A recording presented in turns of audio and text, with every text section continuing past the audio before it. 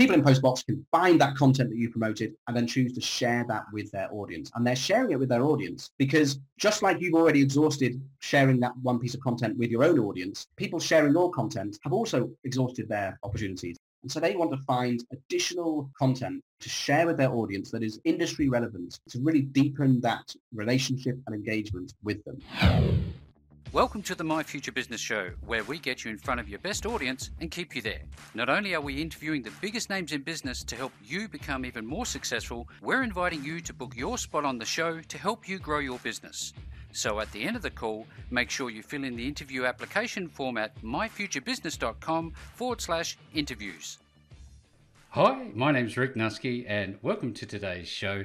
And just a quick second of pause to say thank you so very much for joining us and supporting the My Future Business show. It's making all of the difference, knowing that it's making a difference for you. Now, on today's call, I have somebody incredibly talented, very special, and obviously very busy, and you will understand why that is in a moment. Welcome to the show, Benjamin Dell. Hey, thanks for having me on. I thought you were talking about someone else. No, absolutely not. After me. It is you, my friend.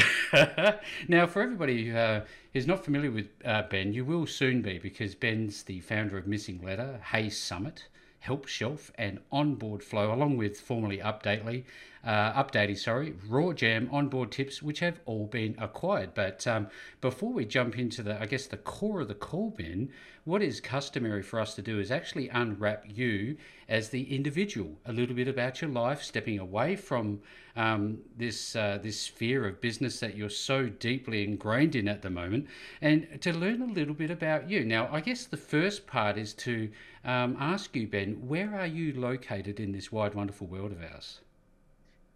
I like it. Yeah, I think it's often glazed over, isn't it? But we're all individuals with our own personal battles, trying to sort of carve our own sort of experiences in life. And yeah, I like that. It's a good place to start. So I'm based out in the UK. I guess an hour outside of London. If you know the UK, close to Reading, that sort of area. Yeah. South England. Now I know you've got a lot going on at the moment. Do you have much time to take a break, and how important is to unwind for you? Yeah, I think so. Life gets in the way in a good way, and sometimes sort of forces you to take breaks, even if you can't. And I think that's, from my perspective, has always been quite a healthy thing. So I've got I'm married. I have 3 kids and a dog. So just simply having that in my life forces me to not always be working. So I walk my dog in the morning 7 days a week. I'm making pancakes for my kids on the Sunday morning. I don't work at the weekends, apart from checking emails and that sort of thing. We'll do movie nights, so those sorts of things they're the sort of pattern interrupter and keep me sane. Yeah, but the way I like to do it is I pretty much shut myself off from the world midweek, and then weekend is kind of have a glass of wine, spend time with the kids, with the wife, and kind of create a balance that way.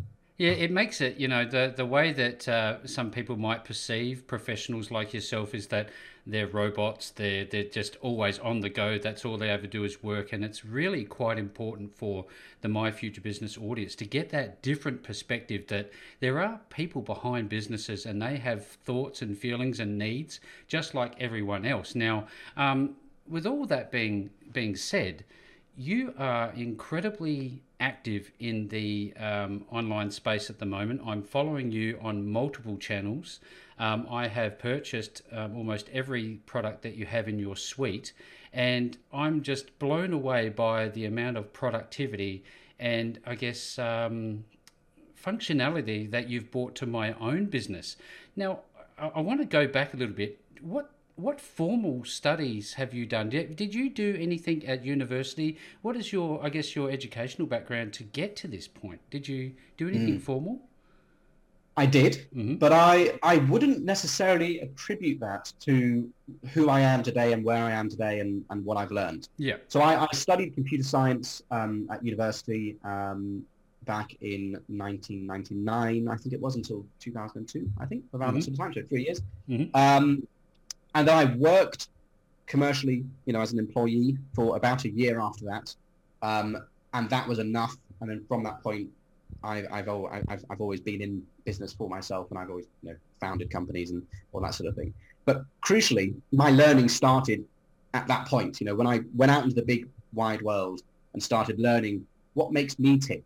Do I enjoy the intellectual pursuit of working for other people in a big organization, that 1 year period? Yep. And I realized, I kind of knew it beforehand, but you don't know something, or in my sense, I find I very rarely truly know something until I've actually done it. So I had this intuition that my future was one that I had to carve for myself, that I had to be my own boss, and that was really the only way that I would have that sort of intellectual and financial freedom and everything else that I wanted out of life. But equally, I knew I had to at least try the employment route. So I did that, experienced it, taught me a lot about me and everything else, and then came out of it, and then went out from there. So yes, traditional sort of background with education, but I don't really think it gave me much difference. Much difference apart from life experience. I mean, it was a fundamentally incredible experience, one of the best of my life, but it's not one that informed my professional life. Of course. Thank you again for sharing these wonderful insights, Ben. Now, the thing about becoming the boss is that the great news is that you're the boss, but unfortunately the bad news is that you're the boss. Now, when you stepped out into the world yourself and you took on all of the responsibility, was that confronting for you? Because I know that a lot of the people that are listening to the My Future Business show are startup entrepreneurs, aspiring business owners, and they get a lot of value out of speaking with people that have done it, who have walked the walk before them. Could you share a little bit about that transition with us? Yeah, it's something that you want to be able to rush, but you can't. And it's not so much, or certainly from my perspective, it wasn't so much the weight of the additional responsibility. Being your own boss, you have to think about taxes, and you have to think about having an accountant and staff and all those sorts of things. Actually, those things kind of work themselves out when you get to that stage where you can afford staff and you have money coming in to actually require an accountant. And all that kind of, that dominoes that kind of fall over because the previous one knocked it. The thing that I think I found the toughest really was that you enter this world where you're convinced that this is the path that you're taking. You're going to be an entrepreneur. You've got some ideas. You want to do things, but you struggle to actually find what you're good at. And I think this is one of the most common fallacies I found with speaking with other so-called entrepreneurs, which is you kind of, because you're often a jack of all trades, and the downside of that is that you struggle with trying to work out what you're truly good at in multiple ways, both in sort of practical day-to-day, how do you actually get stuff done sort of sense, but also just more sort of macro level. What are you here to do? Like, what are you, not in a spiritual sense, but just in what is the type of business that you flourish most in? What sort of value do you really bring to that, business creation, ideation, sort of running sort of realm? And it took me many, many years. When I first came out of that first job, I knew I wanted to start a business, and so I started a business. I registered it through the local, with the government, Companies House, as it's called over here. Came up with a name, created some stationery, business card, letterhead, all the things that you did back then, and then sat back and thought, okay, I've done, that was the fun stuff. Like, what do I do next? Like, I actually hadn't worked out how to form ideas, how to actually have conviction over the vision that you attach to those ideas, and how best you work in that whole ideation process. And I suspect that's not uncommon a lot across a lot of people. You do the things that you think you should be doing, or that appeal to you, like the business cards and everything else, the badge of honor. Yep. And the other stuff just takes time. Yeah, that's really interesting that you should say that. You strike me, Ben, as somebody who seems to have a natural tendency to be self-driven, self-directed, unlike an employee per se. What would you say about those who struggle with this mindset of, hey, I own this is my responsibility? Is this something that they can learn to develop as a behavior? Yeah, I think almost anything can be learned, but you've got to work out whether it is, I think, two-sided. One, is it actually playing to your strengths? And this is something that we need to all learn as individuals. What sort of environments serve us, and which ones do we actually contribute to in a positive way? Are we most effective in? And the other one is just enjoy it. So it's all very well and good saying, I want to be a business owner, or I want to be my own boss. But if it actually drains you emotionally, if it stresses you out because of all those ancillary things, it's managing teams and the risk, the risk reward with finances and all that sort of stuff. Or if you enjoy it, don't find it stressful, but you just find actually you're not the best person for the job, that is very, very possible that you and actually I've got a very recent story regarding Hayes Summit about that, which is, I've spent all this time, being the founder, being my own boss, creating these companies. And when it came to Hayes Summit, a virtual summit platform that was, I created about coming up to 2 years ago, actually, in August. 2 years. About a year ago, decided, and as it was starting to sort of grow, I realized that actually I'm a really, really good founder, but I'm a terrible CEO. And what I mean by that is that I'm really good at identifying opportunity and coming up with the raw idea and looking at what that vision is and getting that first sort of initial traction, if you will, and sort of carving out its sort of space in the wider market, and getting it to that stage. But then when you've got to start managing, in inverted quotes, the business, and you've got to start thinking about company culture and policies and business plans, strategies, and all the sort of, in my mind, the boring stuff, essential stuff, don't get me wrong, but kind of the stuff that doesn't serve my soul. Doesn't light you up. I actually brought someone in, a good old friend of mine actually, who's now doing far better than I ever could have done with Hayes Summit, in as the CEO. We've got a wonderful, flourishing team there. So I think, ask yourself, are you best, what sort of role are you best served filling? And does it actually fulfill you emotionally and everything else? Yeah, that's some sage advice. Now, I want to go back, Ben, to that moment in time, the very first sale that you ever made. Can you remember it? Good question. Yeah, I think so. Yeah. Yeah, because I wonder, is it as telling and as memorable? Maybe not by all senses. But you get that first sale, and then you get that momentum. Then you start to recognise, hey, look, I'm onto something here. What you talked about being great at, that founding and that ideation, but how important has it been for you to listen to those around you and build community and listen to the people that buy from you? Has that helped you along the way?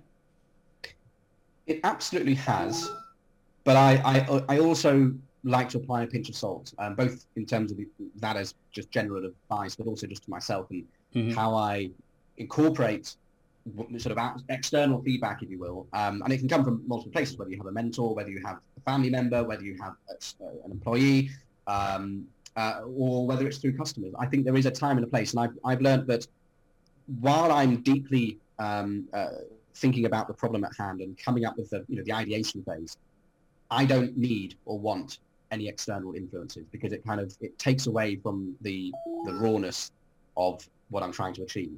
Yeah. But the second I've got it to, out into the marketplace as its sort of first version, if you will, and this is not sort of beta, this is kind of just the first version that was production ready, being sold to the public. Yeah. At that stage, I then completely flip almost and sort of really then want to learn, how are people using it? Are they, doing the things are they matching my hypotheses essentially? And I'm doing that a lot more now with Missing Letter, for example. We've built up a pretty big, fairly big gathering in our Facebook group. And I'm almost daily sort of going backwards and forwards on how's that working for you and everything else. And that feedback is super important. But that's because the idea has already been given a life, if you will. Once it's out there in the real world, then I want to collect information on it. But before it's at that stage and it's an idea, the way I work, I don't like to pollute the ideation phase with external sort of influences too much. I always like to dig a little bit deeper and help the My Future Business audience to come up with ideas, because a lot of entrepreneurs struggle with this whole idea of getting ideas. How do you do this? How do you come up with new ideas? Are you watching around you? How does that happen? No, so David Cancel from Drift, he has a podcast. I must confess I don't listen to it too much these days.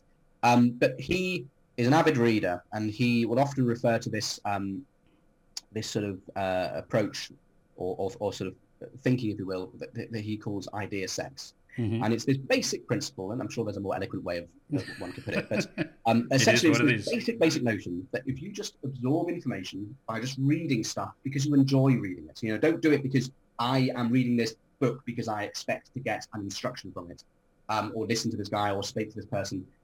Consume knowledge and consume information with the confidence that those bits of, your subconscious will start putting these things together and will have idea sets. One bit of grain of knowledge from this book with that grain of knowledge or insight from that conversation Yeah. will sort of melt. And sometimes they will just fizzle out and you won't even be aware that it's happened. But every now and again, you'll be in the shower and this idea will come to you.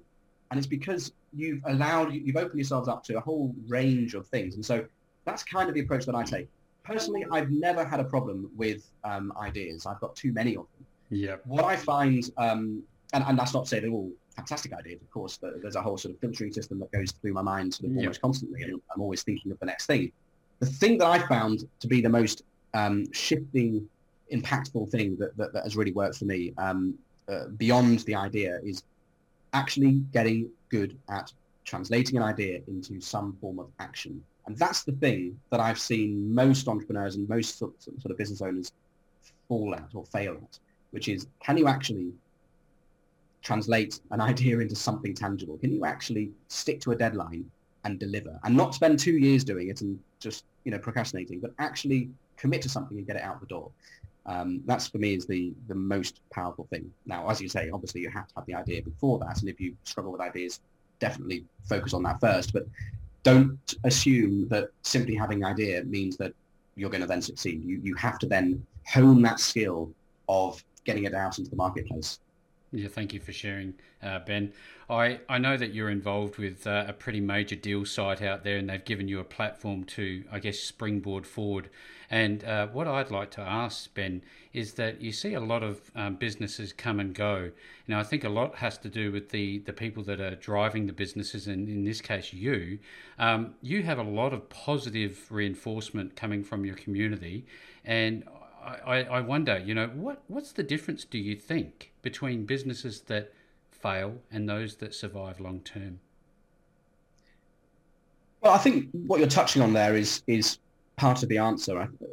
It's obviously largely great product backed up by a sound business strategy in a marketplace that actually has an appetite for the product that you're bringing to it. But that aside, I think it's the human side. No matter, as you were saying at the beginning, no matter what you're doing, there is a human behind. Whether you're CEO of an XYZ or a founder of this company or whatever it is, doesn't matter what the scale is. You're still a human behind it. And the second you realise that, and by the same token, realise that people engaging with you, your customers, your staff, and everyone else, they're all humans with similar problems and issues and challenges in life and everything else.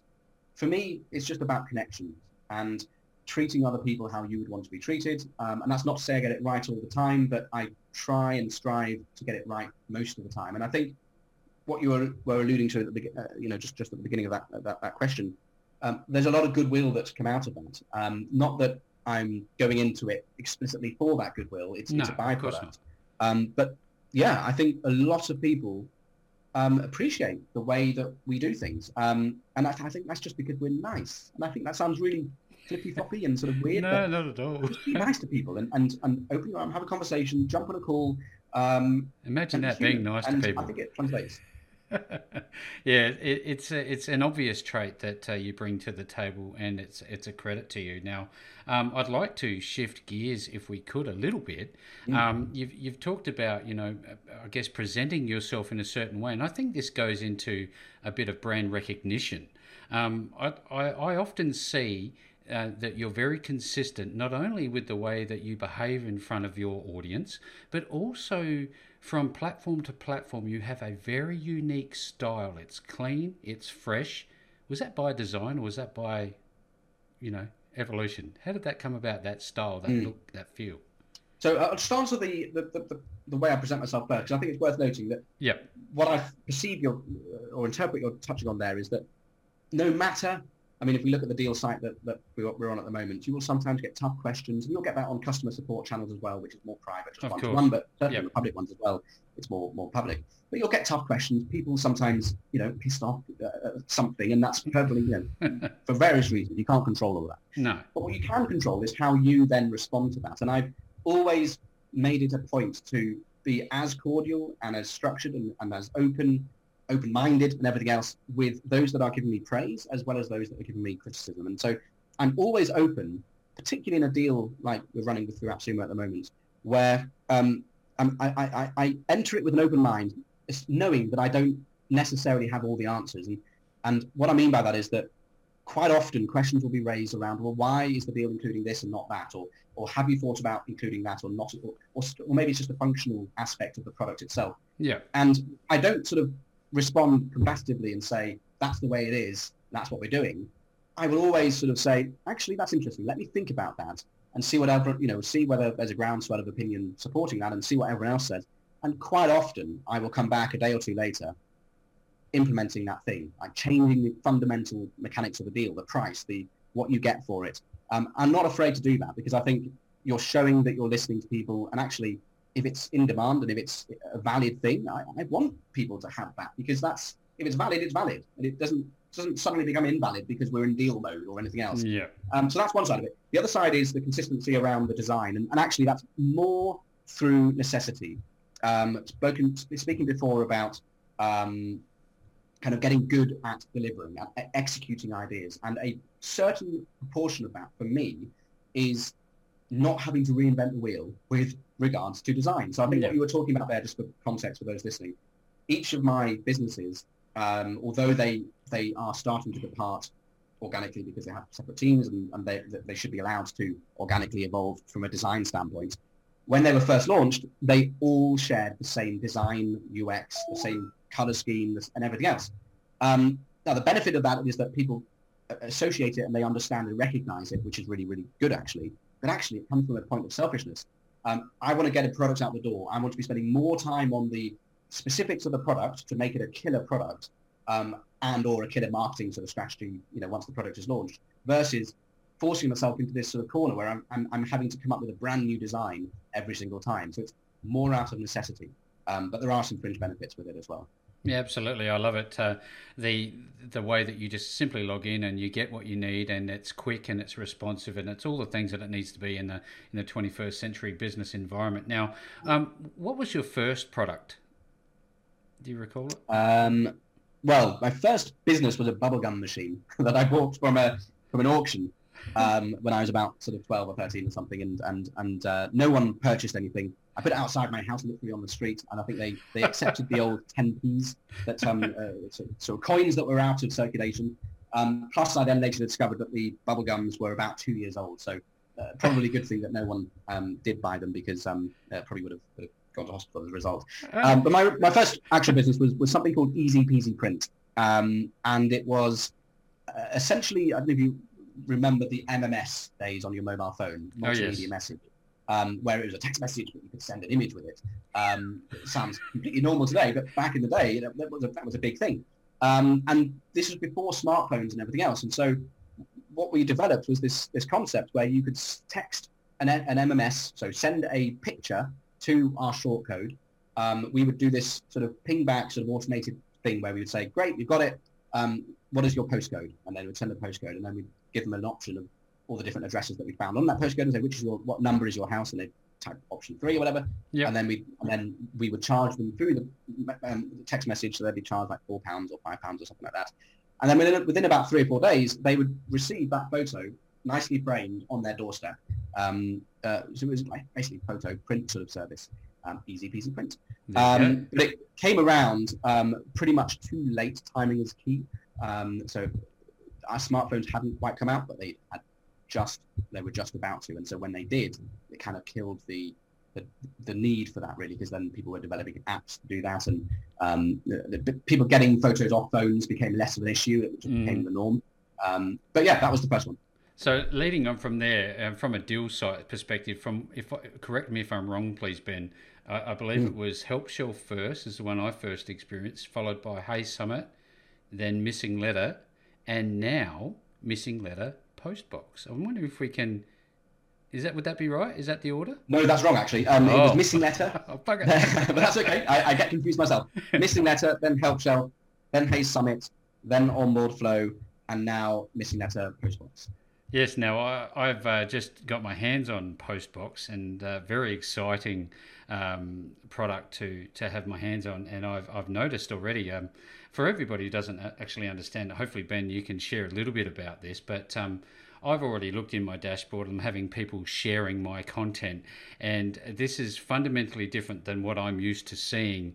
I'm wondering if you could maybe share a little bit about what missing letter Postbox is in a condensed format. Condensed. Well, that's a challenge. Let's see. Okay, I'll do You've my best. got 3 seconds. Okay, 3 seconds. So I guess the simple way of thinking about it is if we think about adverts in Facebook, when you can compose an advert, you're building your audience, you're composing your creative, so your copy and your image if you choose to have one, and then you will activate that advert and then it gets distributed across Facebook. Postbox is somewhat similar to that, but it's not a paid sort of service. So it's where you have content that you want to promote organically through other people's social media audiences. So imagine you have a blog post, but it could be a video, it could be an Instagram link, it could be an infographic, anything with a link, basically, with a web destination. You want to promote that, and you have already shared it with your social followers. That's great, but you want to broaden that reach. And so you can enter that or add it into the Postbox library. And then that means that other people within Postbox can then discover that content. So just like with Facebook adverts, when you compose that post to add to the Postbox library, you're building your audience. So you're choosing your categories, your topics, your language that it's based on, and a few other criteria as well. And what we'll tell you is we'll give you an idea as to that potential audience, social audience available to you based on that criteria. So it might be 2 million, 3 million, 500,000, whatever it might be. And that basically is a number that represents the total potential social audience, or the social followers that are following the people that are following those categories within Postbox. So it's not literally how many people will see it, it's just how many could see it should they all be online, and if the search engines and algorithms present it at the right time and all that sort of stuff. But essentially, people in Postbox can find that content that you promoted and then choose to share that with their audience. And they're sharing it with their audience because just like you've already exhausted sharing that one piece of content with your own audience, people sharing your content have also exhausted their opportunities. And so they care about the categories or the industries that their business is related to, and therefore that their followers are following them based on. And so they want to find additional content to share with their audience that is industry relevant, to really deepen that relationship and engagement with them. And so it's a two-sided marketplace in that sort of sense. But effectively, short elevator pitch would be, it helps find the best audience for your content. And if you're doing it the other way around, it finds the best content for your audience. Now, in terms of quality, this is a great parameter, a hugely important parameter for the success of this particular platform, as is the community behind it. What are the mechanisms in place to make sure that you maintain the quality of the posts, and what would prompt somebody to share somebody's content that they know nothing about apart from reading it? Yeah, so I mean, and this is probably the one thing that we spend most of our time thinking about, and there's multiple ways of tackling that. So let's go for the blunt tool first of all, and that is just empowering the end user to report stuff if it's just not appropriate. Because what we're trying to create here is an open platform for people to add their content, and it should be the market that decides, whether it's appropriate, whether it's well matched, and everything else. We don't want to necessarily be the arbiters of what's right and wrong, politically or religiously or anything else like that. Obviously, where lines are crossed from a legal aspect, of course, we will clamp down on those. So we empower users to either block a website or a publisher if they just don't want to do it. And that might not be because it's inappropriate. It might just be that they just, that particular language or style of writing, they just know won't resonate with their audience, so they can choose to block that. So we're empowering them. If it does fall into that category, if it's spammy or it's too salesy or something else, they can report it and categorize it as such. Leading on to that, we then have a quality score that everyone has, whether you're sharing or promoting content within it, that is influenced based on how many people are sharing, how many people are flagging it. And so we have an algorithm that helps surface the best content, and so that helps bring the best quality content to the fore. And then we have some other things at the point at which you actually publish the or add the content to the library. Simple little things. An example being first-person checker. So when you let's say you want to promote your blog post, you're writing a tweet to add to, you're composing your social content to add to the Postbox library. You'll click publish. At that point, we'll actually do a few checks to make sure that it's written nicely and it doesn't, that it's using the right URL. But from a first-person standpoint, we'll check that and let you know, hey, it looks like you're writing in the first person, which is actually more common than you would think, because sometimes when you're trying to add a bit of content to add to the library for other people to share, you forget that you're adding something for other people to share. And so you write it in the first person, say, hey, this is something I wrote recently, some great tips that I found really useful. Now, that might well be true, but you can't say that that's going to be true for the person sharing it. So we will check that and we'll say, hey, it looks like you're writing in the first person. If you are comfortable with this, click go, but actually we recommend editing it and removing that and saying, and just removing that first person sort of context. So just some small examples of some of the things that we're doing, and we've only been around for sort of 4 weeks in terms of Postbox. So there are many other things that we'll be working on. Very exciting, over the coming weeks to help support that sort of idea of quality control. Yeah, absolutely. Now, for everybody who's on the call with us at the moment, I know that Ben, you have just completed a webinar with AppSumo, which you can find on YouTube.